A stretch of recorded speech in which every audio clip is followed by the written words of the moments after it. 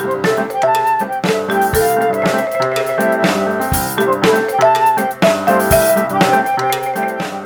to the Musician's Venture Podcast. This is a podcast focused on lessons learned via the musician's backstory, as well as building successful careers in the business. My name is Allison M., and I'll be interviewing artists and industry experts and offering insights based on events Wisconsin Music Ventures has produced. Let's get down to business.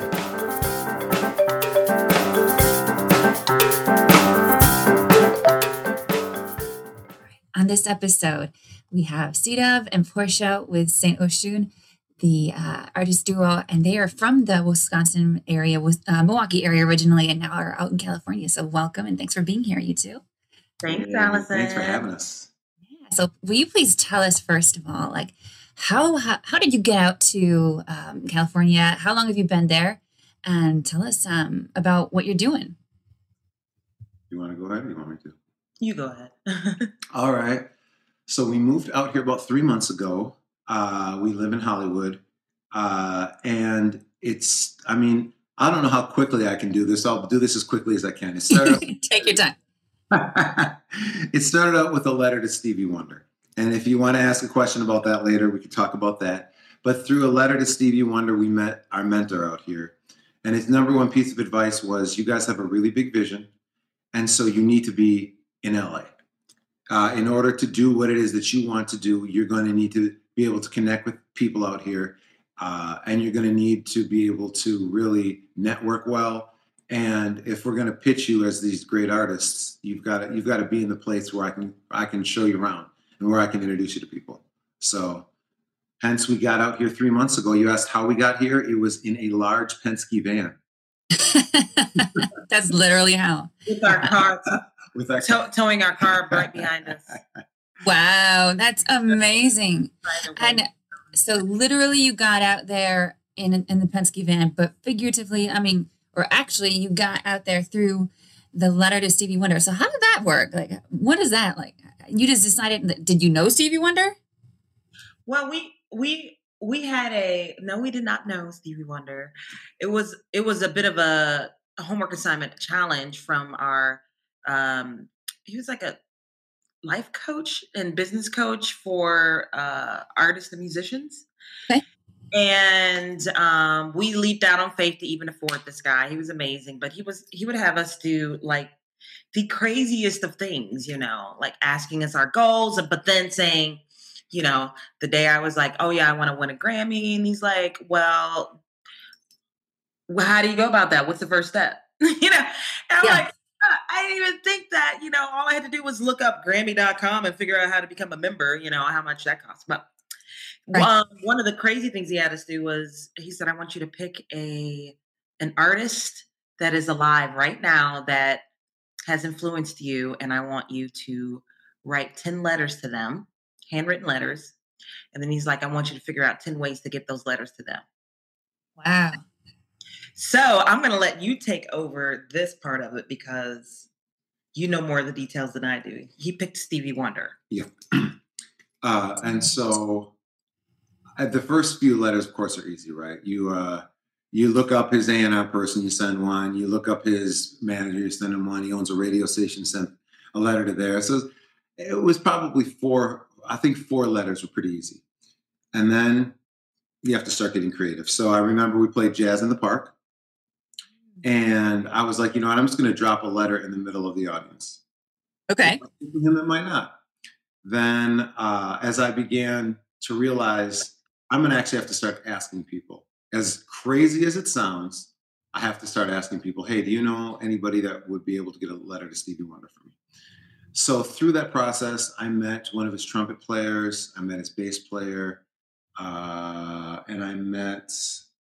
And this is all through social media. Mm-hmm. Yeah. Private that makes sense. Mm-hmm, mm-hmm, mm-hmm. So did you just put a message out there saying like, hey, who out there knows Stevie Wonder? No, I literally actually messaged everyone, all of my friends, literally. Individual messages. Individually said, hey, Allison, how's it going? I'm wondering, do you know anybody that would have a means of getting a letter to Stevie Wonder? Even if it's somebody that you think might know, or even if somebody comes to mind, it's okay, even if you think it's not a long shot. please just let me know who they are. So that's how I met some of his players. And then I met two other people. I met a guy named Alvin Taylor, who I met him through a promoter out of San Diego. And because when I asked her, I don't know how she was my friend. I have no idea how she was my friend. But when I asked her, she said, well, yeah, when you say no Stevie Wonder, I've met him a couple times at a party. But Hollywood parties are like that. You meet everybody. And, I'm not his friend. Like if I tried to call him right now, he would have no idea who I was. So she said, I don't feel like giving me a letter is going to do you any good. But she said, I know people who do know him and who would be able to do that. So the first guy's name was Alvin Taylor, and Alvin Taylor is he's been doing it a long, long time. Like he got his start. He's a drummer. Yes, he got his start drumming for Little Richard. Oh wow! And then from there, he's produced and played on Bill Withers stuff like "Lovely Day." That's him. "Ain't No Sunshine." That's him playing drums. Wow. And he's produced everybody: Paul McCartney, Elton John. So I asked him about it. And he said, well, yes, Stevie's a really good friend of mine, but honestly, I just don't feel comfortable. I just don't know you that well. And I was like, that's cool. I really appreciate you getting back to me. But then the second guy, who turns out is a good friend of ours now. Yes, Alvin is a good friend. I just thought I'd give a sign yes. How fun. We met him one of the times we came out here before we moved out here. We got to meet him, and we had, at that time, it was before COVID, and we had talked about maybe him doing some producing for us. So yeah, we're good friends with him. And then throughout, I met some other people. I was down to one letter. I know I said I was going to keep this story short, so I apologize. I love it. This is fascinating. So down to one letter. And I literally had contacted all of my friends. I text people, and I'm down to my last letter. I'm like, geez. So I start scrolling through, and this guy by the name of Rockwell Sheridan comes up, and I sent him a message, but he never got back to me, and it showed that it had not been seen. So I'm like, what the heck? Let me go ahead and just send him a second message. He hasn't seen the first one. Maybe it won't be annoying. So I said, hey, did you happen to see my first letter? And should I keep this? Is this a PG show? We can make it whatever we want. Because what you said is not PG. Okay. Go right ahead. Okay. So I said, hey, how's it going? And immediately I see the 3 dots come up on Messenger. And he says, yes, I know that fat fuck. And I said, who are we talking about right now? And he said, Steve. He said, Stevie Wonder. And I'm like, oh, how do you know him like that? And then it turns out he's known Stevie forever. Rockwell has been in the industry for a long time. He knew Stevie as a child, actually. And before COVID, he was going over there a couple times a month to hang out and whatever. And Rockwell is now one of our mentors here. And he was the actual person to hand deliver to Stevie. And then one of Stevie's people that works for him read Stevie the letter. Wow. It's in his hands. That is such a great story. Yeah. And so we've become really good friends with Rockwell as well. Mm-hmm. And he's been somewhat of a mentor on top of just a really good friend. Mm-hmm. We've met quite a few people from that letter. Mm-hmm. Ronnie. So you're saying that letter worked. That exercise was helpful. The point of the exercise was so many lessons. Yeah. So many lessons. And one of them was just stepping out on faith. And 2 is just connecting. And 3 was just, running into a whole bunch of no's before you get to a yes, a gazillion no's. And then you get it 1 yes, And not being afraid of what people think. Because when you're working on whatever it is you're working on, if you do you just want to be a giggy musician or you want to be the world's best? People are going to say stuff to you. People are going to be like, yeah, who do you think you are? Why do you think you can do that? I saw you at Pick and Save last week. Like, you're nobody. And you have to be able to endure that. And you have to be able to keep pushing forward, because you're going to get knocked down and you're going to get people who are hating on you, usually because they've already abandoned their dreams. So they want to make sure that nobody else does theirs either, so they can bring you down with them. So that was a huge lesson. Huge lesson. Who was the guy? Somebody said to you, like, who the freak is this person that keeps somebody knew that your name kept coming up? That was Alvin. Oh, that was Alvin? That was Alvin. He's like, who is this guy has the audacity to be like asking these kind of questions? That's amazing. So it caught his interest. Mhm. And I think that's why he looked at us and wanted to form some sort of partnership to start producing whatever. But yeah, he's like, oh, I keep seeing this dude's name pop up for this crazy like question. Sending a letter to Wonder. Can't remember. Now all of a sudden they want to know who you are. Yeah. Huh. They're not normal. They're crazy like the rest of the people out here in Hollywood. Yeah. You fit right in. Yeah. That is such a great story. That is gold right there out of the box. So thank you for sharing that with us right away. I love it. So you've been out in Hollywood for about 3 months now, you said? Yeah. Yep, Since December 9th. December 8th we arrived. Yeah. So, I mean, and until that point, you've been in Wisconsin, right? I was born and raised in Portia and moved there for college. Yeah, I moved there for college. I went to MSOE. But before that, I was born and raised in Ohio, in Columbus. Okay, got it. So Midwesterners. So what's it been like making this transition, especially at this very strange time in history? You would think it's strange. I mean, it is strange. But everybody's like, oh, it's going to be difficult to meet people. And it's like, no, there's this thing called what we're doing. Right, yes. If you're just as we met you remember how we met you was through another connection and we got on a phone call immediately. We've been doing that a ton since we've gotten here. And so we've met a whole lot of people, like whether it's a video call or just a regular phone call, at some point when we get the connection, we ask them, can we get on if we don't know them, can we get on a phone call with you? Just for some career advice, or maybe you can just let us know a little bit more about LA. And then from there spawns more connections.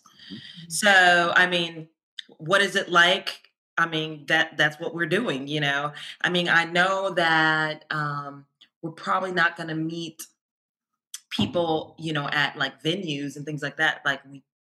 Like a lot of people were doing. Right. But you still can run into people running errands.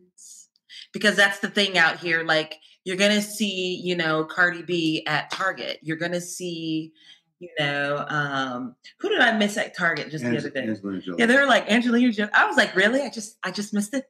Angelina Jolie. But you're going to run into people. You're going to make those connections just by, I mean, that's the thing here. Like you don't think that until you get here, that you're going to run in. If you want to meet somebody, if you're intending to meet them, you will probably either meet someone that knows them that can get you to them. I mean, because we live in Hollywood, which is just miles away from Beverly Hills, which is just a few miles away from other places where a lot of big household names and celebrities live. So there's still that. There's no venues, but there's still the phone and video connect as well. So we love it here. I mean, we've met so many people here and things are slowly opening up. The weather is gorgeous all the time. Right. You got that going for you. Another beautiful day in paradise. Like Not 0 degrees like it has been here. I was like, and I didn't even go outside, to be honest, because we were working so hard yesterday. But I was like, I just went out on my balcony like, oh my God, it's another beautiful day in paradise. But yeah, that's what it's like here in COVID. What else is going on? I mean, everything's still kind of shut down, like the restaurants, but you can dine outdoors. So you can still meet people, Get the sense from you that that you're really big on networking, on meeting people. Like that's what you gotta do when you get here. That's the name of the game. If you think somebody's gonna find you, you're kidding yourself. You're gonna waste a lot of time and money because it's expensive here from the get-go. So the only way people know who you are is connecting all the time, and then just being genuine with connections. Like, I don't know how many stories I've heard of people just being curious in a conversation in public, and they get a job out of it because they're like, "Oh, you do so and so? Oh, we were looking for Like our comedian friend told us that he got a showcase somewhere because they were looking at a I don't remember if it was a Brett Favre jersey or something. I don't remember. It was Yeah. like at a coffee house.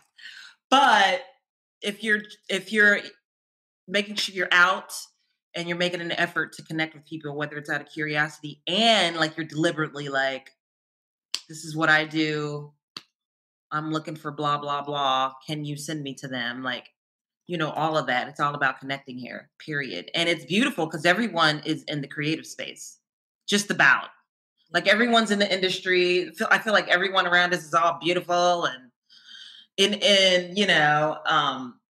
either the actor, they're in film, they're in music or modeling and everyone kind of they get you. They're not asking. It's not like when we lived in the Midwest, unfortunately, like, what do you really do for a living? That's a hobby, right? It's not like that. This is the entertainment capital of the world, really, Hollywood. Yes. And it has been decades. I don't know. It was the start of the entertainment of the world. So, it's kind of nice to be in that sort of environment where people actually get you and they're trying to connect too and they want to connect. Like nobody's like going like, at least I haven't met anybody that's like, no, talk to the hand. Like everybody wants to connect. Everybody. Even when we sell something, like we sell some stuff online and we have to meet them. And we find out they're like, they want to always sit down and quickly have a conversation or, every single time. Give you a gift there. But yeah, this is a great place. I'm so glad to hear. Weird, but it's a great place, people. I'm trying to tell you. I will put the caveat on this. I also love LA. It is a great place. I will also say it is not for everyone. It is definitely is for people who are very open-minded. Like we were working out and there was a naked man walking down the streets. Oh yeah, I've seen some stuff. That's what we do. Yeah, it was early morning too. Yeah. If anybody knows the story of Eddie Murphy when he got caught, why you got to do that to Eddie Murphy? with the tranny, it's literally like on the corner of almost where because we live in a huge complex that takes up pretty much almost the whole block. It takes up a block. Maybe like 70% of the block. And way over there at the beginning of that block where Eddie Murphy got picked up, we were told by our comedian, did you hear about that story? I'm like, oh, poor. But come on, it's Hollywood. I'm sure I've heard of all these crazy sex parties. I love it.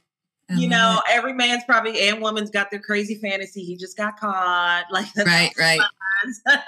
But yeah, it's definitely not for everyone. There's quite a bit of homelessness here, a lot of despair, and it's definitely not for everybody, but it's for us. And it's for a lot of creatives that have here, over the years. If you can stay here, Yes. That's really the name of the game is like, can you figure out how to stay here? Yeah. Get here, but can you figure out how to stay here? So do you feel like you're figuring it out? Do you feel like you're getting I feel like we're on a high right now, That's great. What kind of things have been happening? I mean, I feel like when the shit hits the fan for real, like, I don't know, we haven't hit any like lows yet. And I think that's what people mean by. You don't think so? I mean, we have, but not for real. I'm not talking about financially, but when we moved out here, our goal is to, because we're not finished, we need to create a series of 4 demos. We're in the process of the 3rd one right now, recording, laying down the lead vocals, and then pitching them to investors. And then I think we kind of talked about the strategy about from there, building our social media presence, and then once it's strong, to start talking to bigger labels. Everybody's dream is to do what we're doing, and it is incredible.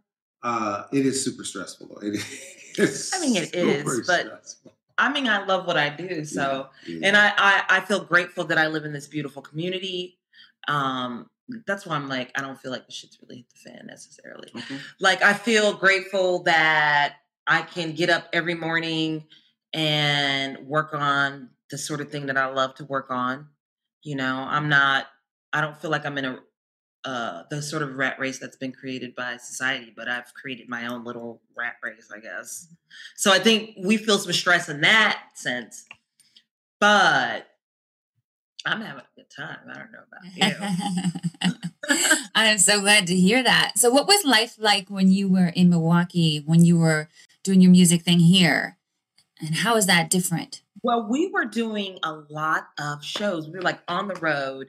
We were pounding the pavement. 100 and how many? 20-ish? About 120 shows a year. 120. I mean, by the time we do taxes, we'd be like, oh, that was like a lot of shows. And I remember back then when I started figuring out what's going online, like, because I knew at that time Beyonce was doing a lot of shows. And I was like, how many shows does Beyonce do a year? I'm like, holy crap, we're up. Like, she was around 150. Mhm. So I'm like, Wow. crap, we are like really pounding pavement. So we were doing a lot. We were on the road quite a bit. A lot. 100 of those shows were on the road. They weren't in Milwaukee. Yeah. How far? Like how far away? We would go as far as New York City, as far east. South would be Atlanta. we went all the way up to Rochester the one time. Oh, that's true. We did play Rochester, New York, and then we except for a couple of tours early on out this far. We would mostly go as far west as like St. Louis. It really wasn't that far out west. So yeah, our circuit was mostly Midwest, South, and East. And I don't even know if you can see this, but do you see, this is a map. You see all those yellow? Yeah, yeah. Those are the places we played Wow. in the US. Seeing a whole lot of markers. Okay. Yeah, all the yellows. So, yeah. A lot of places. How did people find you? How did you get the word out about what you were doing? Lots and lots of emails and calls. I mean, number one, we've been doing this a long time. When we were the Charles Walker Band, I started that in like 2001. Sure. So I had already been doing it a long time, and you're doing it long enough, you have a little bit of a reputation. Mhm. But a lot of it was just honestly pounding the pavement, emails, calls. Hey, can you give us a shot? Blah blah blah. It was the Stevie Wonder thing. It was a lot similar. It was Except not as fun. Yeah. At least there was a little bit more adventure with Stevie Wonder. This one was like, yeah, kind of like your salesman. Like you're just pounding, Right. Yeah. turn over every rock. You're like, Yeah. you know, Good not for you. or like for the 100th time. Hey, did you make it? Yeah. You know? Yeah. But people were receptive. I mean, you got the gigs. And were you ever using an agent for any of that? Or was it all as you? Except for a few bigger Milwaukee festivals, no, it was literally us just doing all of the booking. And looking back on it, I mean, hindsight's 2020, but we honestly were doing a lot of shows, but weren't really getting a lot of momentum. We were so busy booking and doing shows that we weren't really looking at the business end of, are we really and I'll take responsibility for that. I'm not going to proportion that. In really looking at, are we building a fan base? Does this really make sense? Is what we're doing effective? And then if not, what about what we're doing is not effective? Yeah, because I didn't really help with the business end as much Mhm. at Harley at all. Really, I was one of the band members for a long time. Sure. Yeah. So, yeah, you were like a one-man show when it came out from the business end. Yeah, that's crazy. How many calls or how often were you making those calls and emails, do you think? Every day. Every day I spent about 1 to 2 hours every day doing nothing but just emailing, calling, because yeah, the conception of the musicians in the band were, wow, everybody, you're in such high demand, you can ask for whatever you want to, and the reality was, no, we were not in high demand. A lot of getting people. Oh yeah, because they were wanting more money. Right. I mean, they were getting paid pretty decent. It wasn't like they weren't, but they were like, "How's come? Like, maybe we should be making a lot more." And it's like, well, that The supply and demand wasn't there. We were trying to create. We weren't trying to create a demand. We were simply trying to get in front of people over and over and over again. But the demand for what we were doing was not there. So you can play 100 shows, but if whatever you're doing is not effective, whether it's the music, whether it's the performance, whether it's the whatever, it doesn't matter. At the end of the day, you've played a show and you spent a lot of time, but you don't have the results that you're looking for. So where did you get this drive from to be, you're obviously great musicians, but you also have to have, this sense for the business to get where you're at. So where do you think that came from? Well, I think that there's a couple answers to that for me, and I obviously can't answer for Portia. Number one, for a long time, we have had a really big vision. And it's evolved over time, but we are going to become the best pop artists in the world. Mm-hmm. And so that by itself, and that didn't start till a year and a half or 2 years ago. Well, that was in it, but that's why I said it was an evolution. But we've had a vision. Yeah, we didn't make that declaration till like not long ago. But we've had a big vision for ourselves. We did about 7 or 8 years. We have, yeah. And one of the things we learned about that is, you have to continually ask yourself, is what I'm doing right now moving me towards that or not? Because a lot of people think it's great to work for yourself, and it is, but you have to be your own best boss or your own worst boss. And so if it's easy to sit down and eat Cheetos and watch TV, it's easy to go and hang out with friends. It's easy to do a lot of things that have nothing to do with becoming the best pop artist in the world. It's hard to get up and do vocal exercises that you've been doing for 2 months and you don't want to do them again. It's hard to go back to that song that's really, really difficult for you to sing and not feel like, you know what, screw this. It's way easier to go and go on Facebook or Twitter. It's hard to be able to make those calls and reach out to people to connect. But you have to continually ask yourself, is this what I want? Is this really what I want? Because you will run out of time and eventually you will either have to go back to a regular job, or you're going to be dead. And either way, what did you accomplish? What did you really accomplish? If you messed around, I'm trying to keep this G or PG. But it's okay. We already went that. Yeah, If you fucked around and you have this time to do it, and I know a lot of people have to have day jobs, and I get that.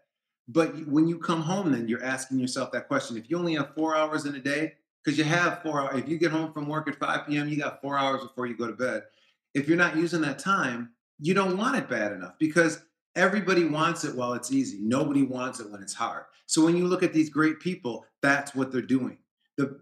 People get up and look at Beyonce and they say, oh my gosh, she's so talented. She's so gifted. They look at Bruno Mars. Oh my gosh, she's so talented. Doja Cat. Oh my gosh, she's only like, 18, 19, and she's so She's not. None of them are talented. They work really freaking hard to do the things that they do. Singing and dancing at the same time is not easy. You don't come out of the womb doing that stuff. It's easier for some people than others, but you have to train to do that. And so that's what most people don't want to hear. They don't want to hear that you have to train and you have to take the business seriously. That's the other thing they don't want to hear.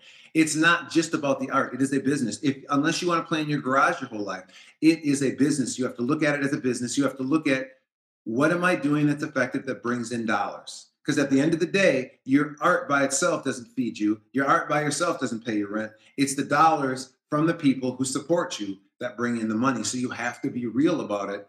And it is not just an art, it is a product that you're selling. So you have to be able to step back far enough to really, or get someone in your court that can step back and say, you know what? You've been writing these songs. Like, you write a song a day, which is great, but then you record them all. All of your songs shouldn't be released. Some of them are not that good. Or maybe you need to spend 2 weeks in the studio with this one song instead of one song a day now, because you need to pull back and really hone the craft and hone the song. But as an artist, if you can't do that for yourself, you have to find somebody else to pull you back. Portia is great at that. To pull you back and say, wait a minute. You say you want to be this, but listen to this. You're doing this. You're not doing this, whatever it is. And you have to continually do that. That's how you grow. That's how you become the best at whatever it is you're doing. Okay, so in a nutshell, where'd you get that drive from?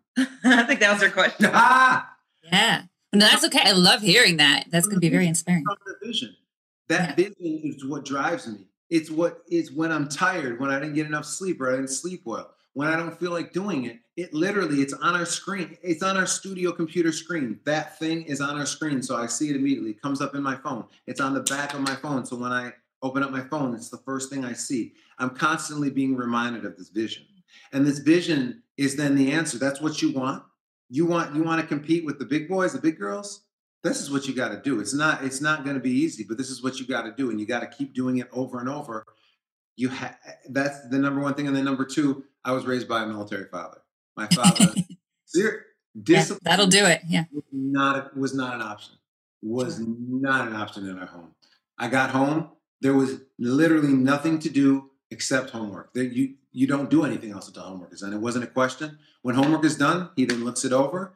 Okay, looks like you knew what you were doing. Okay, now you can do whatever. It's time to clean your room. It's not in 5 minutes. It's not in an hour. It's not when you want. I told you to clean your room. I'm going to ask you one time. I won't explain some of the things that happened when I did. Needless to say, he very clearly taught me how even when you don't feel like doing things, if this is what needs to be done, this is what you do. So discipline is definitely the second thing. But what drives the discipline is the vision. Because unless you really want something badly. I mean, you don't necessarily need discipline to have drive. It's just another skill set. Because I have a different story. Like discipline what? Discipline who? Like let's hear your story.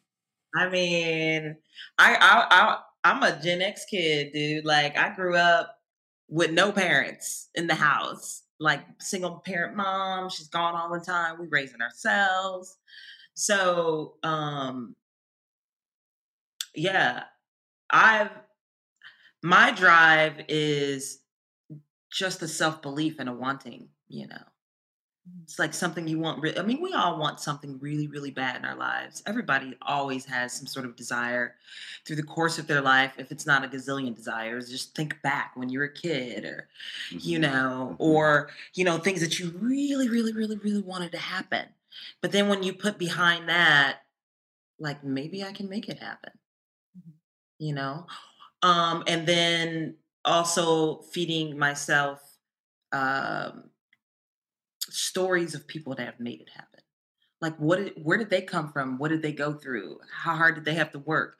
And a lot of the things that I'm learning through all of that personal growth reading, I'll call it that, is how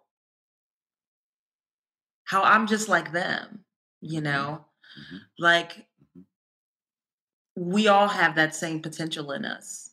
And so if I have that desire, the universe has placed certain desires for inside of me to do, then it's really my responsibility to the world that I live in to give those gifts. And it's my responsibility to look at myself in the mirror and say, you have that same potential that Oprah Winfrey had and still has.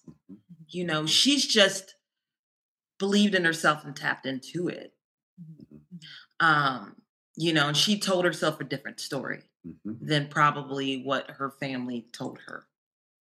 And so, I don't have the discipline necessarily. Now I'm developing it because it will it will get you where you need to go much faster. And I don't think that you can be a master at anything if you don't develop some level of discipline.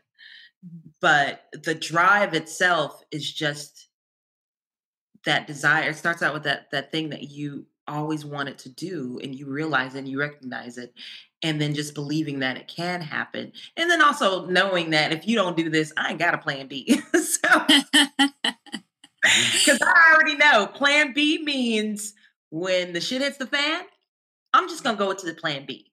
That's about that plan B I've learned over the years. The wisdom that I've gotten from, I don't know, again, from the personal growth things that I read, or if I'm reading about, I always can't wait to get my hands on somebody's story that has become a master at something. So, I mean, from Kevin Hart, I've read his book to, I don't know how many books I've read about Beyonce's life. She hasn't written one herself, but a lot of people have written. Yeah. And we've read them about Stevie Wonder and Prince. And then it's usually always the same things about, the Michael Jackson one I read, Whitney Houston. Mm-hmm. A lot of it boils down to self-belief. And even Bruno Mars, like, well, I'm just going to go to Los Angeles. That's what he did. He's like, well, I'm just going to go there and get signed. And it's like, well, who do you think you are? Well, that's what I believe about myself. Lady Gaga, same thing. Her parents gave her a year. Like, well, if you're not going to go to college, she's like, well, give me 1 year and I'll get signed. What's her goal? And, she cleaned toilets and did what she had to do and worked all through the night. And so it starts out with that self-belief is all I'm saying. And, mm-hmm. and when you begin to see that all these household names and all these people that you think are so great, which they are, and that's because they've tapped in, mm-hmm. they've tapped into this source. Mm-hmm. They've tapped in, they believe it, and they're pushing and pushing, and they believe it of themselves. They see themselves as great before they're mm-hmm. physically great. Mm-hmm. They already mm-hmm. see it. Mm-hmm. And when you realize that you are them, like mm-hmm. that you, even though I may not have the same skill set as my girl Beyonce, that I can see myself at the table with her. I can see myself in the room with them. Mm-hmm. If you're telling a story that you can't see yourself in the room, then do you have the potential? Yes, you always do. We all do. We all have that potential. But when you don't tell yourself that story and believe it for yourself, then it's, it ain't gonna happen. But that's what drives me, is just the knowing that I have that potential and I have these and I have the desire. It starts with those little desires. Like, you don't have these desires to do things just because, because it's some meaningless thing. If you want to build a business or become the best mom in the world or whatever it is, I don't know, become the best gardener in the world, like, that's a desire that's placed in your heart to be great at something in this life and to impact the world with it on some level. And so if we could all get into that place where we recognize that, and we recognize that we also have that same potential, that same old potential, it's the same source. Mm-hmm. If we realize that we're connected by that source, mm-hmm. Then we can all every last one of us can be great, and it could drive us mm-hmm. to be the best person that we can be before we move on to whatever happens after this life, because I have no idea. That's so well said. You both have this this visualization thing down for sure. Is that something that you have been taught, or is that something that you just decided that you were going to do? I've been taught that. I've heard stories of people that weren't taught it. They just did it because they wanted it so bad. One of our mentors was that way. Yeah, it's like, and so then they look back on their life like, wait a minute, I was doing that whole law of attraction thing and I didn't even know that that's what I was doing. But we all have done that, like in different small instances of our life. Like if you want something really bad, what do?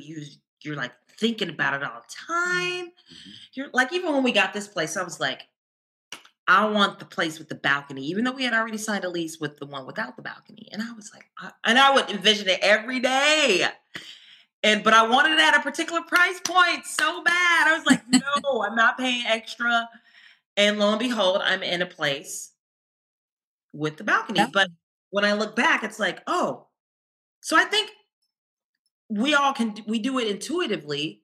But when it becomes the bigger things, I didn't make the connection. I was taught it. I was taught that is really one of the key things is just visualizing. Always visualizing. What do you want in your life?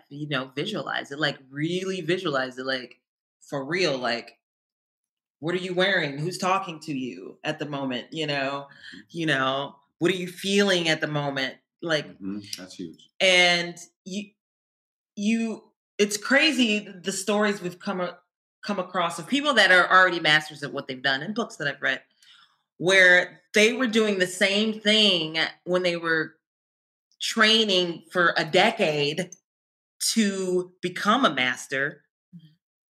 And all the things that they had dreamed of, like for instance, Bo Easton. Bo Easton's a NFL. He was one of the best safeties. Mhm. This was, I think it's the 80s. It was 80s. So it was I wasn't watching football in the 80s, right? So I didn't know this about him. I just read his book. And he talks about when he was a kid. First of all, this kid writes this 10, 20-year plan to become the best safety in the world when he's like 8 or 9. It was ridiculous, whatever. It's a fun story. But he talks about having these posters of a particular household name football player that I can't think of right now in his locker. And he's looking at it every day, like he's coming at him. Yeah. In the picture, running. It was a running back. I can't remember his name. Yeah. Whatever. Guess what ends up happening to him when he finally makes it to the NFL, This same, whoever this household name, I can't think of his name right now, is running towards him. He's like, oh my God, is this actually happening? This is the same poster I stared at for a full, since, I don't know how long he had that poster. But visualization is such an important thing. And it's something I learned. Yes, it was sort of reinforced through reading about other people's stories, and then just personal development of people actually talking about visualization. But I think it's something we all intuitively do when we are really obsessed about having something or doing something. It's already in us to do. It's just making that connection like, oh. I think for me, I've done visualization for a while, but one of our mentors, he said, I want you guys to start doing something every day. I want you to spend 10 minutes in meditation and 10 minutes in visualization, back to back. And one of the things, I haven't told too many people this because I know they're going to think I'm crazy, but it doesn't matter. You asked the question. Yeah, go right ahead. So one of the important things, first of all, before I say the crazy thing, is Portia said something that I think is really important. You have to feel. It can't just be a picture. You have to feel it. And one of the alarms that should go off in your head is, so let's say you visualize an experience or you visualize being with a person and all you feel is stupid, or you feel insignificant, or you feel like this can't really be. You just triggered your story. You just found out what your story is. Your story is, I'm really not good enough. This could never really, even if you all the time are talking about, I'm the best, blah, blah, blah in the world. But then when you have that experience, you visualize being at the Grammys or the Emmys, or you visualize your kid really, really loving you and they're grown up and they're the best kid or whatever happens to be. But when you visualize it, you're like, yeah, that could never, that's your first trigger. You're not feeling the right thing. So even if it is what you want, you are not currently connected with the feeling of it and the story of it. So that's the first thing you have to begin to recognize and begin to dredge up some stuff, because we all got stuff. Growing up, we learned a lot of things that did not serve us very well. We were told no a lot, and we began to internalize that as this is not reality, because we are born imagining things, hoping for things, and even though they change over time, it's natural for us. It's natural for us to dream and to visualize and to think. We pretend almost 90% of our childhood. That's what we do when we're not in school. We're pretending. I mean, I guess nowadays it's video games, but back when I was growing up, that's what you did. You pretended. You visualized. You could see the suit or armor on you, or the cape on you, or the princess outfit, or whatever you were into, and you could see it, and you could really feel it. But you're told over time that's not real. And what real people do are get quote unquote regular jobs, and they do regular things. And so over time, all of that is beaten out of us. So if you sit down and you start to visualize what it is that you want or the experience that you want, but your feeling is not there, you have to recognize, you know what, my story is not right. My story is saying that this could never really happen. And you have to begin to work with that. You have to admit it, and you have to begin to unpack it and say, okay, what is it that I really don't believe? And begin to get back to the understanding of connection, like Portia was talking about, we're actually all connected. Then from there, once you can begin to feel it, the second big thing is, for me with visualization, is I remember reading, it's not The Science of Getting Rich, it's the Napoleon Hill one, Think and Grow Rich. Think and Grow Rich. He talked about in his book, and I never did this because I thought he was crazy, and then I started doing it, and it's not crazy. He said he used to visualize sitting down with Edison. I mean, it's the old book. Edison and like Thomas Jefferson, and there's a series of people, and he would sit down at a table with them, and they would have conversations. They're all Jim dead. Carrey would do the same thing. Yes. I heard of an interview about Jim Carrey would go to one of these hills around here, huge mountains, before he became a household name, and he would have conversations with, was it Robert De Niro? He would have conversations with somebody. Was it Robert De Niro? I think it was Robert De Niro. Yeah. But he would like literally, because he was visualizing his future for himself. He wanted to create. He understood he could create that future, and a part of his craziness. Some people think it's crazy but a part of his visualization was him having these conversations. So he got on an interview and told people that. Mm-hmm. So for me, I don't know what actually, I do know what triggered it. I remember saying to Portia when we moved here shortly after we moved here, we literally live like 15 minutes away from Jay-Z and Beyonce, like literally 15 minutes away. Oh yeah, I was totally like looking at their because that's another thing I do. I'll go online. It helps me visualize. And I'll be like, oh my God, look at that house. That's so crazy. You can only see like an aerial view, but then, I turn into the stalker, and now I'm like, now I know the realtor that sold it to him. Like I'm seeing different views of the house now because I've dug real deep. But I told you about that. But that helps me visualize too, when I do those types of things.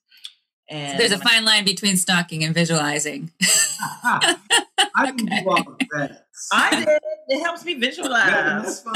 That's why people look at like magazines and stuff. But now there's that's hilarious. That's funny. So but yeah, you're that close. You are that right next to them. I told you that. Yeah.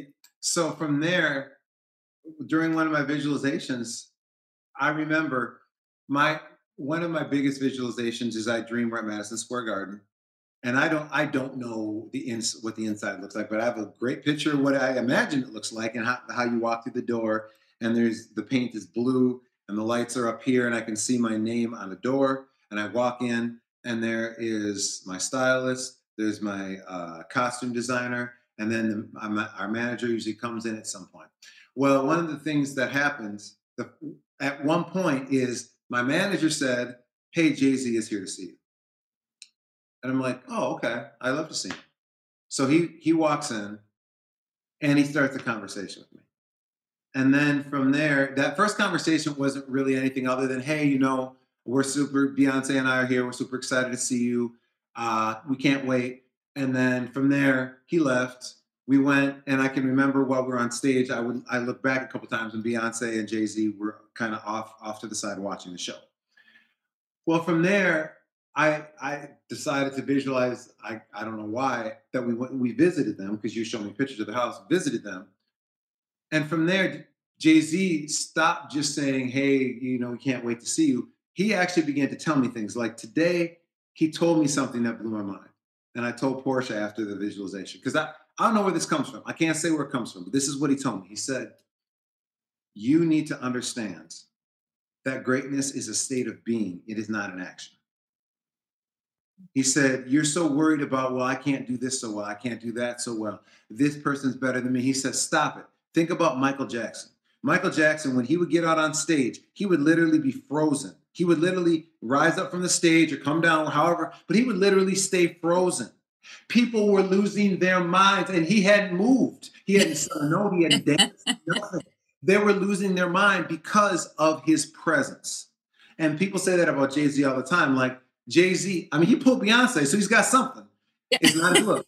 He walks into a room, and people say that all the time, like, your head snaps back.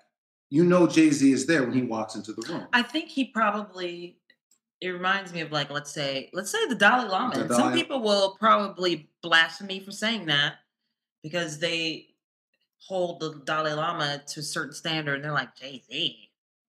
But these people of greatness, I feel like they all emanate that level of energy. There's this frequency they're on. Mm-hmm. They enter a room, you feel it. You're like, your head turns because they're not apologizing about anything. A lot of us are taught to apologize for our greatness. Yeah. You're like, "Oh, I'm really not that attractive. Stop it." Or, "I'm really not that great." Yes, you are. And you should be proud of it. Mm-hmm. But they're on this frequency that a lot of us don't either we recognize it, but we don't know what it is. But we all wish we had, you know. Mm-hmm. And I've heard that about Jay-Z as well. Like when he walks in the room, like, and I'm pretty sure he wasn't born that way. We're all born with the potential to be that. It's just the story he continued to tell himself with the hustle that he had, you know, and the self-belief that he has. I'm pretty sure Will Smith is the same way. Oh, I'm sure. So. And I think because piggybacking off what you just said, a lot of people, when they hear what you just said, are going to be like, oh, that's so vain. But here's the thing. People who brag about how great they are in the same position as the people who don't recognize their greatness. They're actually so afraid the imposter complex. They're so afraid that people are going to find out that they don't believe they're great. They overcompensate. And so they tell themselves this lie. I'm so great, when in reality, if you could really dig into them, they're just as insecure as the person who doesn't. I mean, people that are great usually don't say that. That's it. Yeah, Jay-Z doesn't have to come in and say, hey, everybody, I'm great. I think that was the lesson he told you. You're like, you don't do anything. You just are. Like, it's just the state of being. You already recognize it. And it's not from an ego. It's not from a place of better than. It's just, I really embody and I understand where I come from and what I am. It's just embracing your greatness, your own greatness and potential. It's not, it's not the competition. It's not that I'm better. It's just because he's not special. He just embraced it. I mean, we're all special if you want to look at it that way, but he's not any more special than the kid that's struggling right now because of his own personal demons and ready to commit suicide. Mm-hmm. Like, they're all special. It's just he didn't back down. He's like, I'm tapping in. I don't know what his story. You've read some of his story, but I don't know his journey. But he's managed to tap in. So I think that's amazing that you have those conversations with Jay-Z all the time. He'll tell me too, and I'll be looking at him. I mean, I kind of think he's crazy too. I'll be like, but it works. It works. I'm like, okay, I'm with it though. Beyonce always runs off with you. I don't know what you guys talk about. She gives me a hug, and then she takes you by your hand, and you guys all run every time. Run about 6 years ago, I had a dream that her and buddies. Like, I woke up and we were like, you know how girlfriends sleep in the same bed type shit. Like, it was one of those. I was like, oh my god, I just dreamed that. I was like, wow, I had no idea. You and Beyonce were that tight. Okay, that's it. I was like, I'm not telling anyone that dream. That's hilarious. Like, are you obsessed with being your friend? I'm like, I don't know. I just had the dream. Like, I guess me. One day you're going to be best friends and you're going to look back at this and be like, hey, I had this dream. Tell her that. I had this dream like 7 years ago. Right. I'm going to be like, girl, I had this crazy dream. And then like maybe a week later, I saw a interview or something or it was a quote. She was like, I do not need any more friends. And then I was like, hilarious. Stop dreaming that. That's hilarious. Before I had the dream of us being what we want to be now, but yeah. She'll have more room by the time you meet her. Yeah. Maybe. Oh yeah. Do you have any lessons that you've learned along the way since you've been in the business? Lessons. Oh my gosh. A lot of them. Probably. I know. I'm some learning of the bigger ones. One of the lessons that I've learned, how do I put this one?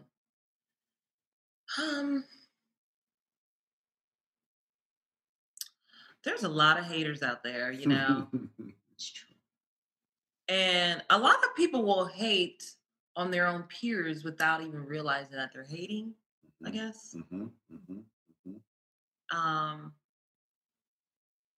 But one of the lessons I've learned is that I'm always learning a lesson, no matter what or who you are.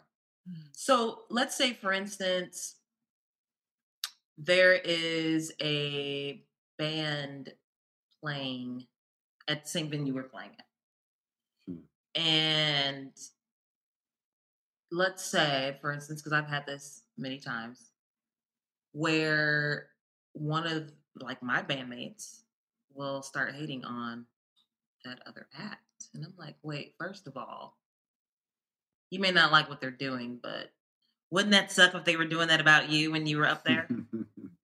Number two, if you open yourself up, you may get something beautiful from that performance, whether you feel like that's not your thing or not. Like, I have found out that rather than judging people's performance or judging them or trying to peg them or whatever, like, sit back and just take it in. Because when you become open is when all the lessons show up, and you begin to the fact that you have this ego that you're blocking off lessons and connections, people that you can connect with. You may even block off a message that they're telling you through their music. Like, I don't know. I just used to always hate that. I never done it, but I would never stand up for myself if somebody was coming at me. And so the lessons that I've been learning is that, you know what? Stop judging people off the back, or don't peg them, or don't peg the situation. Like, you know how you just know something happened and it really didn't? For instance, it has nothing to do with music. Go for it. We're going to Puerto Rico in April for one of my sister's birthdays, right? And I'm the money collector for our Airbnb, and I had this hard deadline of people sending me the rest of their money by actually yesterday. Well, one of my sisters, my little sister, she sends me, she still owed me, I don't remember, maybe been a couple $100, and she's a single mom, she still owed me a couple $100, but she, like 5 days ago, she sends me $28. And I was like, oh, thanks for the money. And I was like, if you're having a hard time by Monday, make sure that I have the money by Monday, just let me know.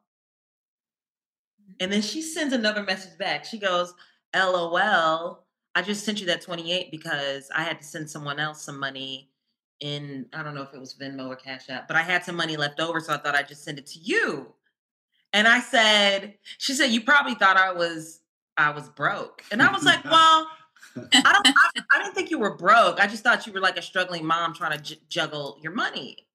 And then I also said, I was like, which reminds me, I'm always learning that lesson every day. Is like, you can't, you think you know somebody's situation and you don't. Right. You never do. You always have to give it that level of doubt. Like, you know what? You think they didn't show up because they're being a slouch and they're lazy and they're late, but maybe something really did happen. Like, you don't know. So I love just staying open and giving it that, some level of reasonable doubt. Like, you know what? It's probably not what you think it is. Just stay open and you'll receive the message. Not only that, but I feel like this sort of energy that you're giving out is the kind of energy that you'll get back. Like, people will want to be around you. You're not, always judging someone, or, you'll make more connections that way. You maybe be receiving blessings that you would have blocked otherwise, especially with the whole musician thing, because it always just drives me nuts. Because I think everybody has something beautiful to say. I don't care what your skill level is. If it back to desires placed on your heart. If you have a desire to sing and you're not that great at it yet, I'm not judging you, because you're probably going to speak something to me because of the sheer fact that it's in you to do. Like, who cares if it doesn't sound beautiful? I might feel some sort of energy or connection or frequency. So I'm not trying to block all that stuff off, but those are my lessons along the way. And that's just a life lesson. You know what I'm saying? I have a bunch, and honestly, I'm going to cheat because these are things. There's a friend of ours who is thinking of leaving his day job here to pursue. He has a video game channel, and he also is a rapper. So and they're Wisconsin friends, believe it or not. Oh, fun. So he wanted some advice. So I took a bunch of notes. So I'm going to be a nerd right now. Go for it. Some of these, because as Portia was talking, things kept popping up in my head, and I knew most of them were on here. Yeah. So first piece of advice, because if a lot of musicians listen to this, you're gonna be like, they don't really talk a lot about music. I thought I was tuning in for music. My first piece of music advice is this, if we're talking about music. Many musicians believe if I just was a little bit better, then my audience would like me. The reality is this: the average person doesn't really know the difference between an amazing singer and a great singer, or an amazing guitar player and a good guitar player. What they see is passion, and what they experience is your emotion or lack of. So for a lot of the musicians, especially the more trained they are, the more they think, well, I just have to be better, and then more people are going to follow. No, at the end of the day, people don't really care what scale you're playing. They don't play how many different modes or how many substitutions or blah, blah, blah, blah, blah. They don't know any of that stuff. It's like if a plumber comes in, you don't spend 20 minutes. Wow, that's a good weld you got there. Boy, I wish I could. You don't think about that. Do the pipes work? Great. They don't work? We have a problem. Okay. The same thing with music. Does it make me feel some type of way? Is there something that I can sing along with? Is there something I can enjoy? That's what people experience in music. So absolutely train. I train. But at the end of the day, what Portia was saying is so true. There are some vocalists are great examples. There are some vocalists that are not to the level of somebody like Whitney Houston that can just riff and run all day. But that's not really what it's all about. At the end of the day, if you convey a great emotional story with your guitar, whatever it is, that's what people come for. They come for an emotional experience. So tap into that. Jen Sincero talks about this, that for a lot of us, when we start out as musicians, we are excited and we come to the party super excited. And we don't care about the fact that we don't know anything but one scale. And we don't care about the fact that we can't sing that well and that we're flat all the time. We're having a fucking good time. And everybody loves it because we're fun. And then all of a sudden we get some training and everything gets so serious and stiff that it's like, oh my gosh, I was flat on that note. Oh my gosh, I was out of time on that note.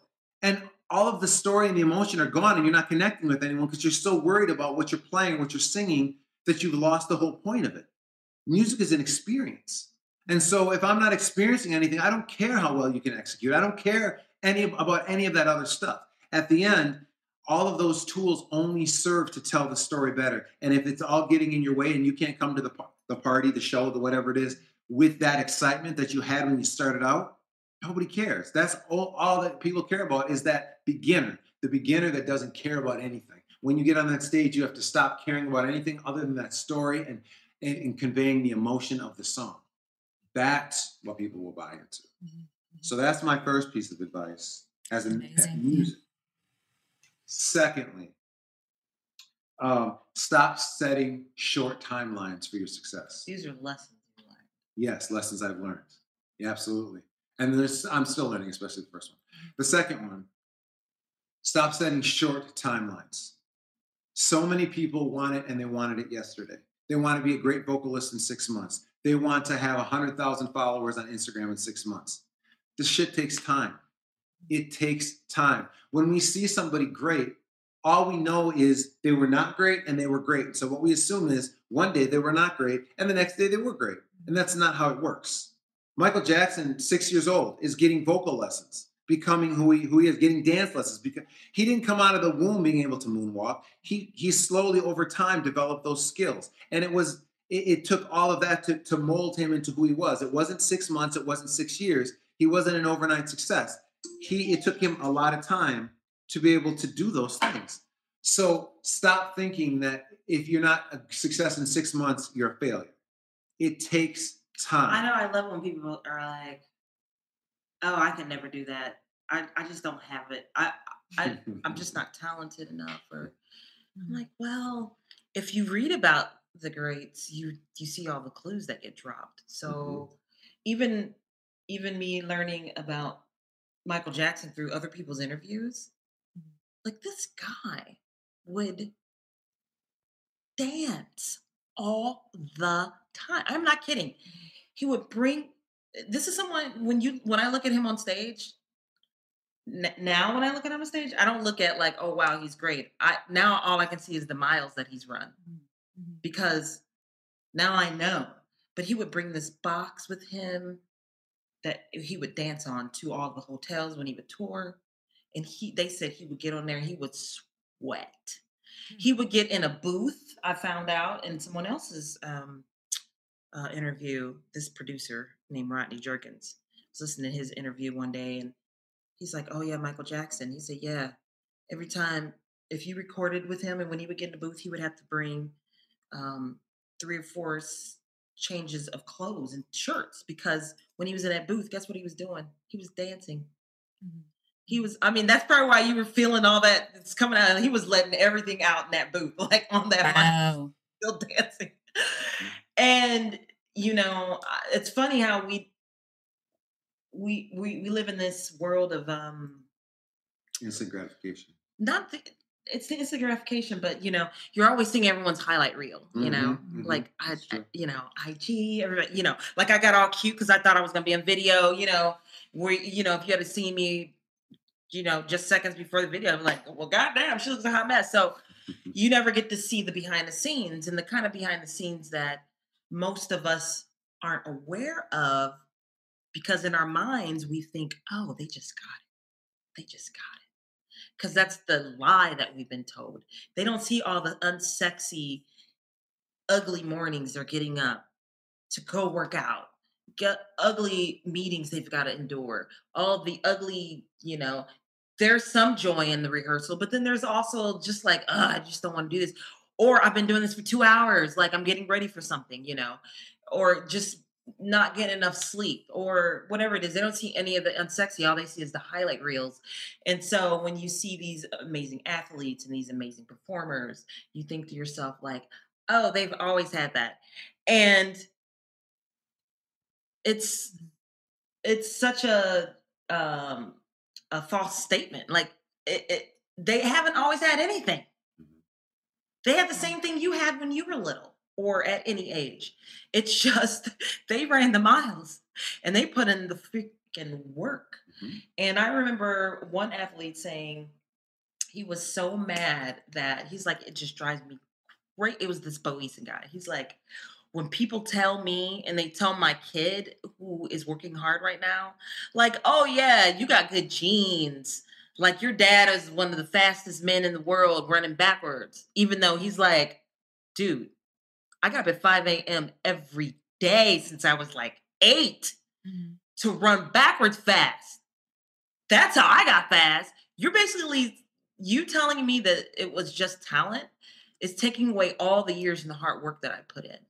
And most of the world, we think that way. We think that people are just talented when it's like, no, these people ran some serious miles. They did all the unsexy stuff behind the scenes.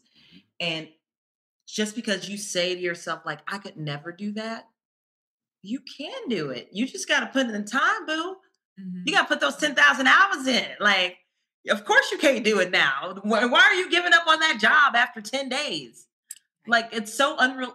Why are you being so unrealistic? Well, I should be better at it by now. Well, that's not your path. Your path is probably another 10 years. Like, just take the big 10-year pill and swallow it, or 5 years, whatever it's going to be. Like, but that's a great lesson, though, because a lot of us think that we're going to be great at something.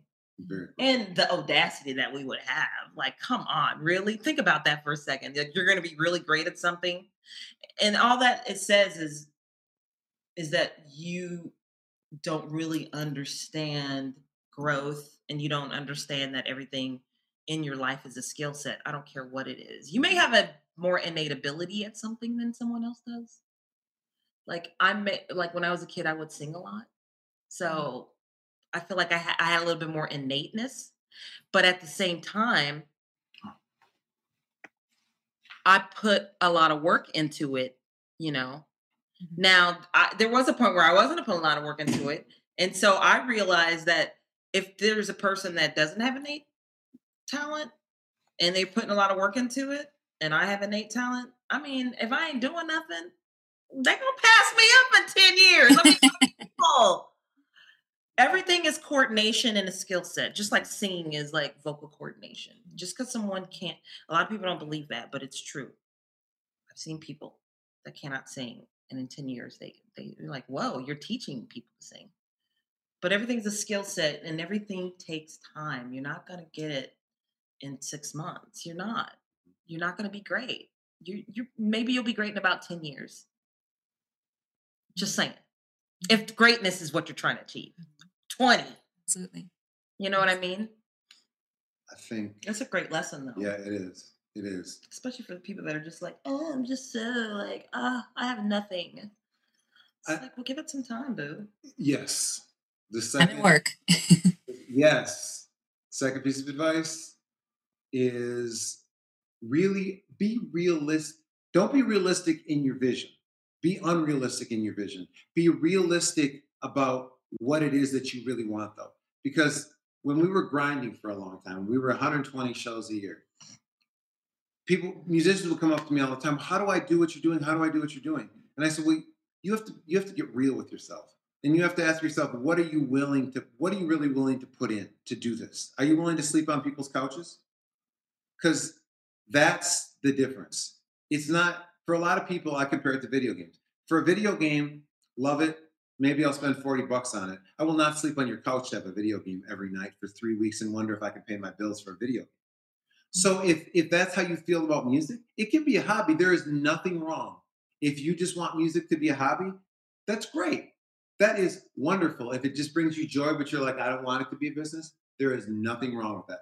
But be realistic, because once you get in this, you really have to be in it, and you really have to understand what your motives are, and you really have to be willing. Like Portia said, there's a lot of unsexy stuff. When you see somebody do something really well, you get to see the snapshot of their excellence. You don't see, like Portia said, all of the hours they spent making booking calls, all of the hours they spent practicing, all of the things that you have to do, doing interviews, blah, blah, blah, whatever you like and don't like to do, you have to do them anyways. It doesn't matter. Like your workouts. Like Workouts, you don't always yes. want to do those. So you really have to be real and be honest. And again, embrace the fact that if you want to be a weekend warrior or you want to be a cover band, that's great. If that's what your passion is, that's great. If you want to be the best in the world, that's great, but they're not the same thing. They're not the same path. And don't mistake one for the other, because what you're going to do is extremely different. And so you can't say, well, I want to be a touring musician, but in reality, you just want to do it on the side and you really want to be an engineer. That's great. That's great, but be real. So that's the second thing. And then to piggyback off that, the lesson that I alluded to before that is so important, you have to assess all the time what you are doing, what's working, what's not working, all the time. Portia and I have gotten really good at that since we've moved here. We have meetings every week to talk about this stuff, to talk about our social media, what worked, what didn't work, to talk about how are we feeling about the first question we ask on a scale of 1 to 10, how are we acting like the best pop artists in the world? It's not a 10. We need to have a discussion, and it's never a 10. So we need to have a discussion on it. What are we not doing? What needs work? What things are we not doing that we need to put into place? And you have to be honest with those things, because if you can't honestly assess yourself, you're not going to get better. And it's really, for most musicians, it's not about the music. It's usually, if you're trying to make this career, it's not usually about the music as far as your musical ability. It could be about the songwriting. It could be about the structure. It could be about a lot of other things, especially if you want, depending on what kind of artist you're trying to be. But it's not usually, for most musicians, about the practicing. It's really about the assessing. It's about figuring out who your tribe is, which is the next lesson. And I know I'm trying to do these fast because I know we've gone with longer than you wanted. That's okay.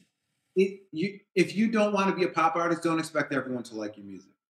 And even as a pop artist, not everyone is. I'm always surprised. I love Prince, but there are people. The drummer who is amazing, who is a great singer, a great keyboard player that we've played with. He hates Prince. He cannot stand his.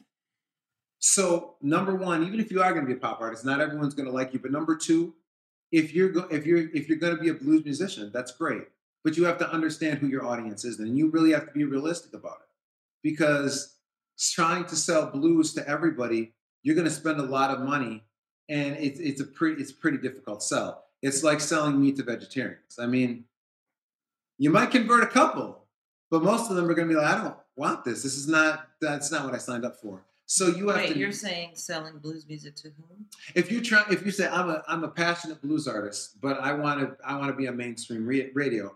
Number one, I'm not saying it's not possible. Anything is possible, but you really have to assess who your audience is, because if you don't do that, you have to figure out, you're going to have to be really strategic. If you want to be on the radio, on a mainstream radio station as a blues artist, or a old school rock artist, something like that, you're really gonna have to strategize. You're gonna really have to grassroots this thing and get all of the people, because this is the way any music builds, is you've got the people who want to be the tastemakers. You've got to get those tastemakers who are not just blues lovers, but who are really wide area music people to like your music, to be able to tell the people they influence, hey, you should give this a try. And then from there, you've got to get a general audience to begin to understand what you're doing, because you have to understand that what you're selling can't be that dramatically different from what people hear. If they go on Spotify and their radio station is Beyonce or it's the Baby or whoever it is, they have that station because the artists, even though they're not the same, they're similar. So you have to begin to think about your audience and understand that, well, if your audience is blues, you have to figure out how to target those people. Or if your vision really is, I applaud you for this, I want to be a blues pop artist. I applaud you. I really applaud you. I want you to succeed. But that's a huge challenge, and you really have to take that seriously. It's not going to, Royce says all the time, this shit doesn't fall off trees. If you're really going to do that, you're really going to have to strategize and begin to think out of this. Write your letters to Stevie Wonder. Begin to think, and I don't mean literally, but I mean figuratively.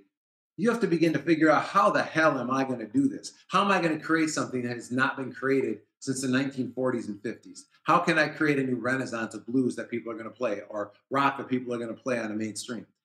You really have to take that seriously. It's not, well, I'm just going to write a great blues song and then everybody's going to come and listen. That's not how that works. Mm-hmm. Even if you had a major record label behind you, that's not what they would do either. They would have to begin to figure out how to strategically market you, to figure out, okay, maybe if we got Doja Cat to do a blues song and rap over it, people would become more familiar with the blues form again. And then from there, we could maybe get somebody, well, I'll say Beyonce, we're talking about Beyonce all day. Hopefully she hears us. Maybe Beyonce could sing a pop blues song. Okay, and then from there, maybe we could begin to break it that way. And instead of trying to get you to break out of nowhere with this blues, we begin to reach out to people and begin to connect with people to get this in their brains. And I'm not saying this is the only way you could do it, but you have to think outside the box. You can't think, I'm going to write a great song. I shouldn't say that. You can think that way.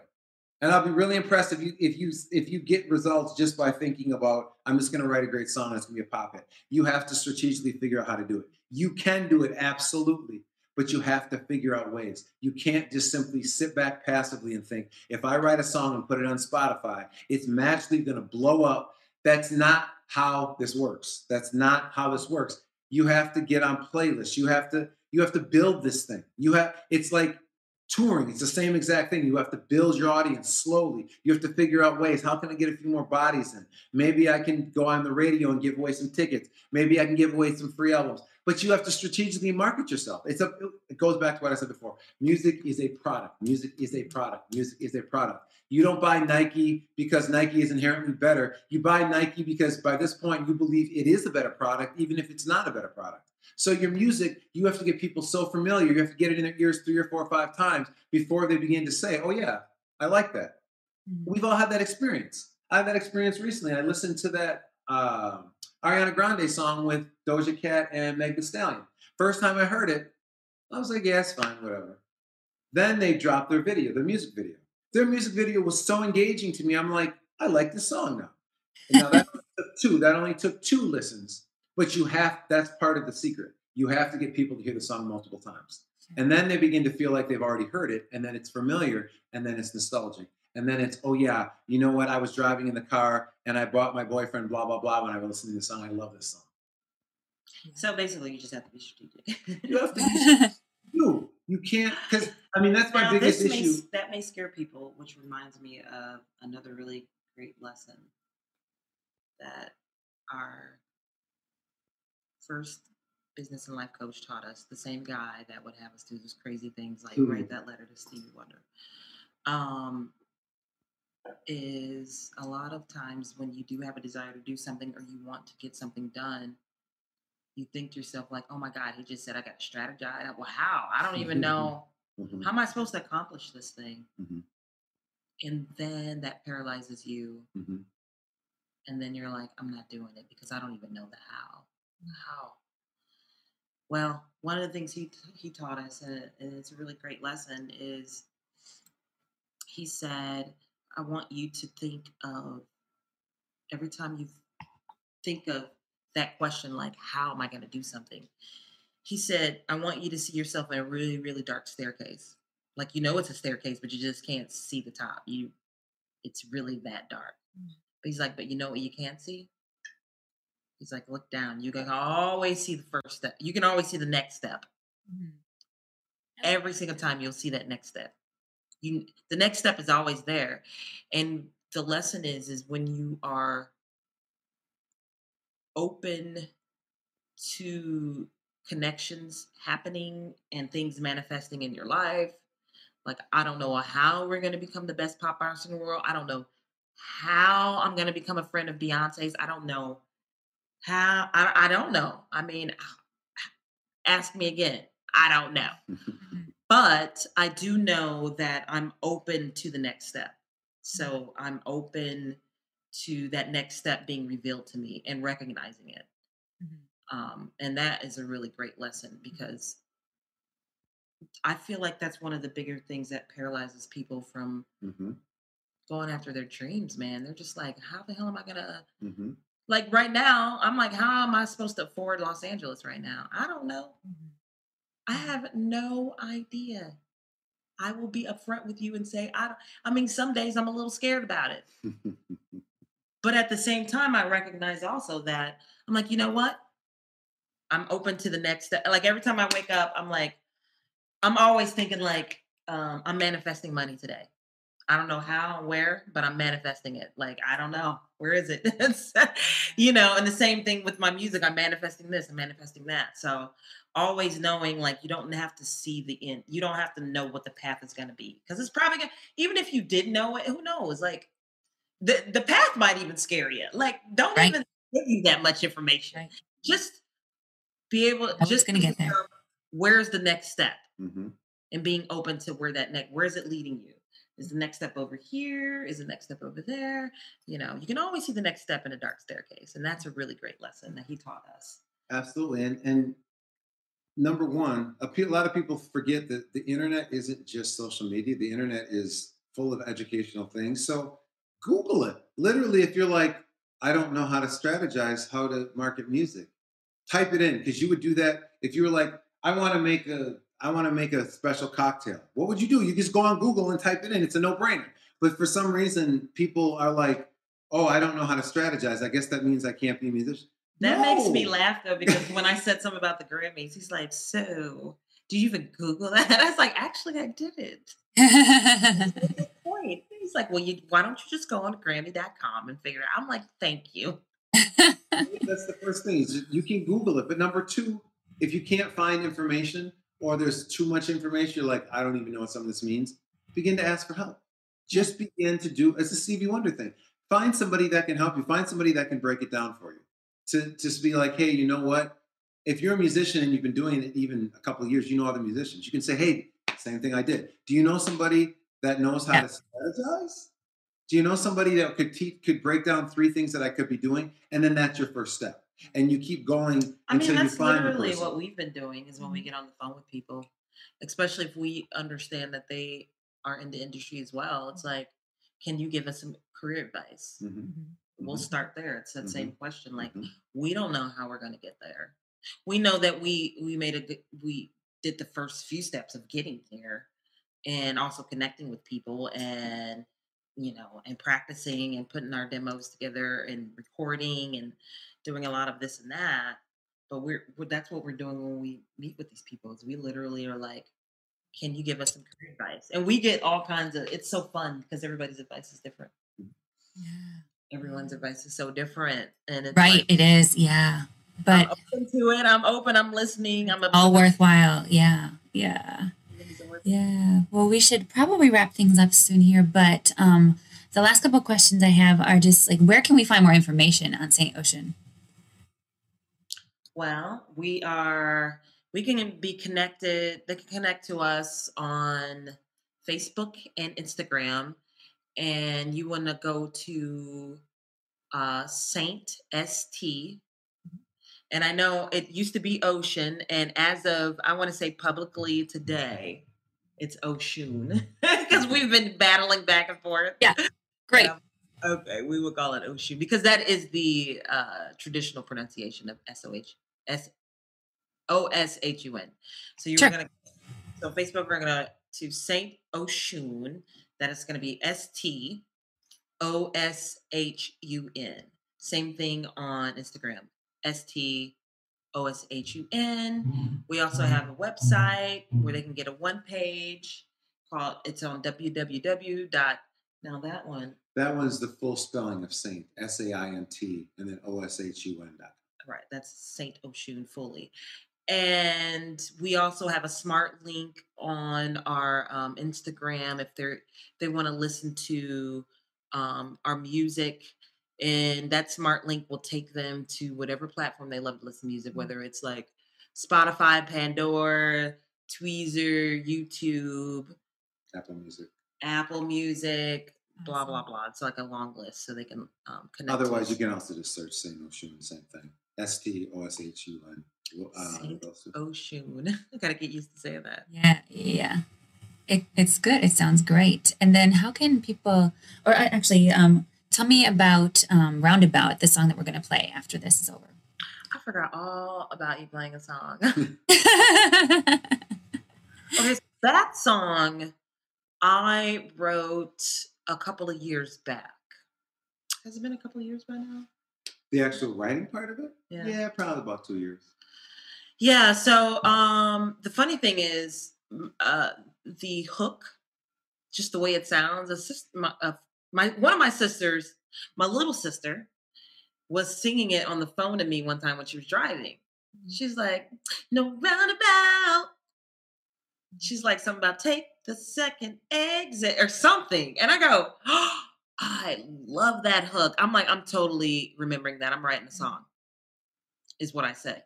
And the reason why she was singing it was because she had Charles, what's the name of that GPS that I always forget? Is it Waze? Have you ever heard of Waze? Yep, I have. Waze, if you put it on the boy band, because they have different voices that you can do. They have a boy band.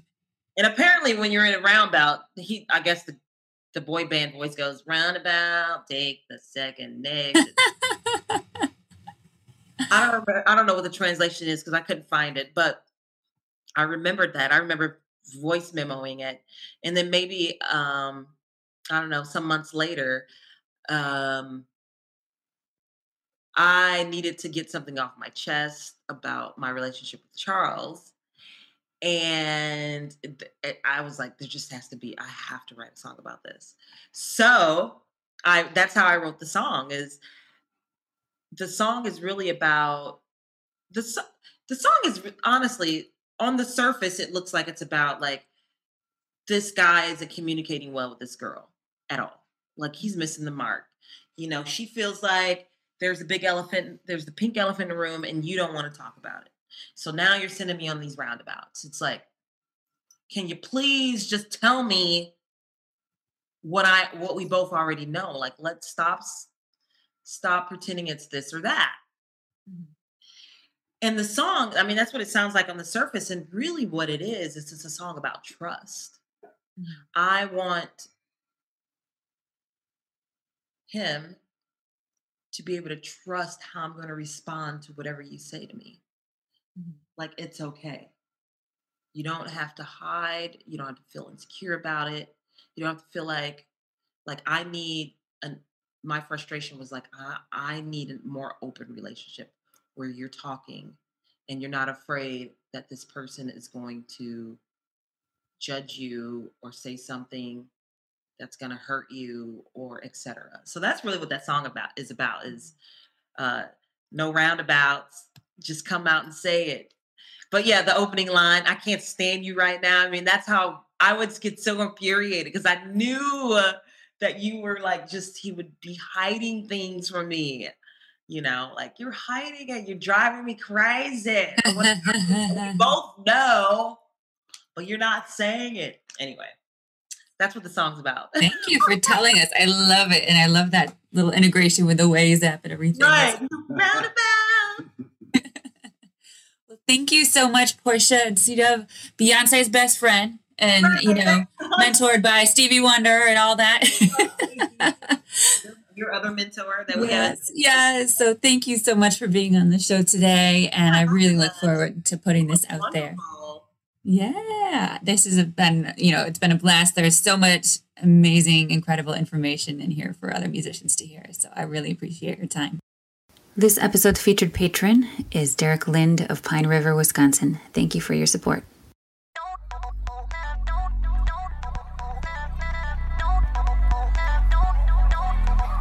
Listen, I can't stand you right now. 3 years in this damn house. Our pictures all in the frame. We're left in the radio. It's just not the same, no.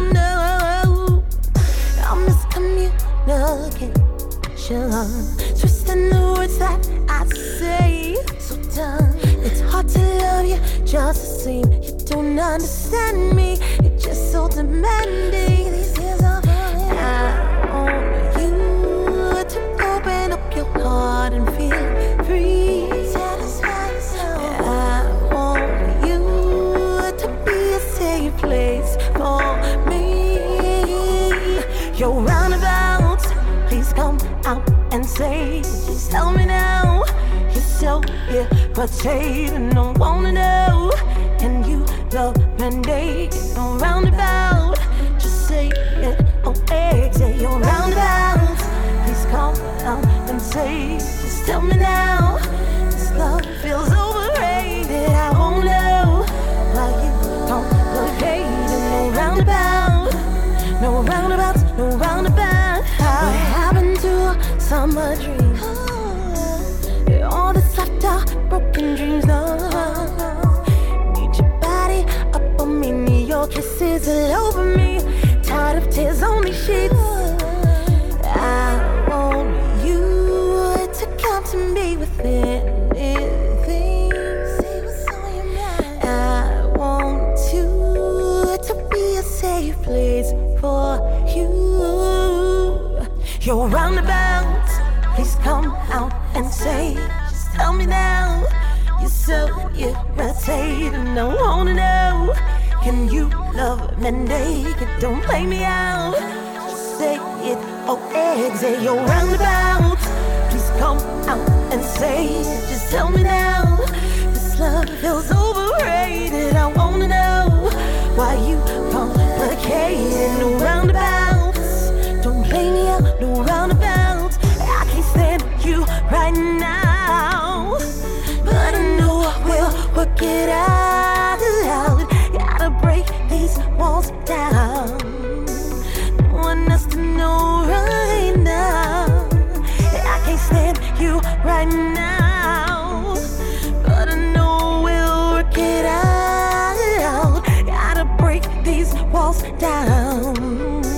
No one has to know right now. I'm gonna stand my ground, and boy, don't play me out.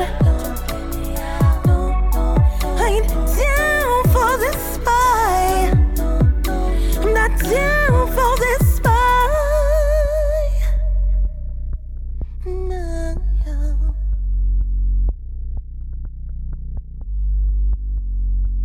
No.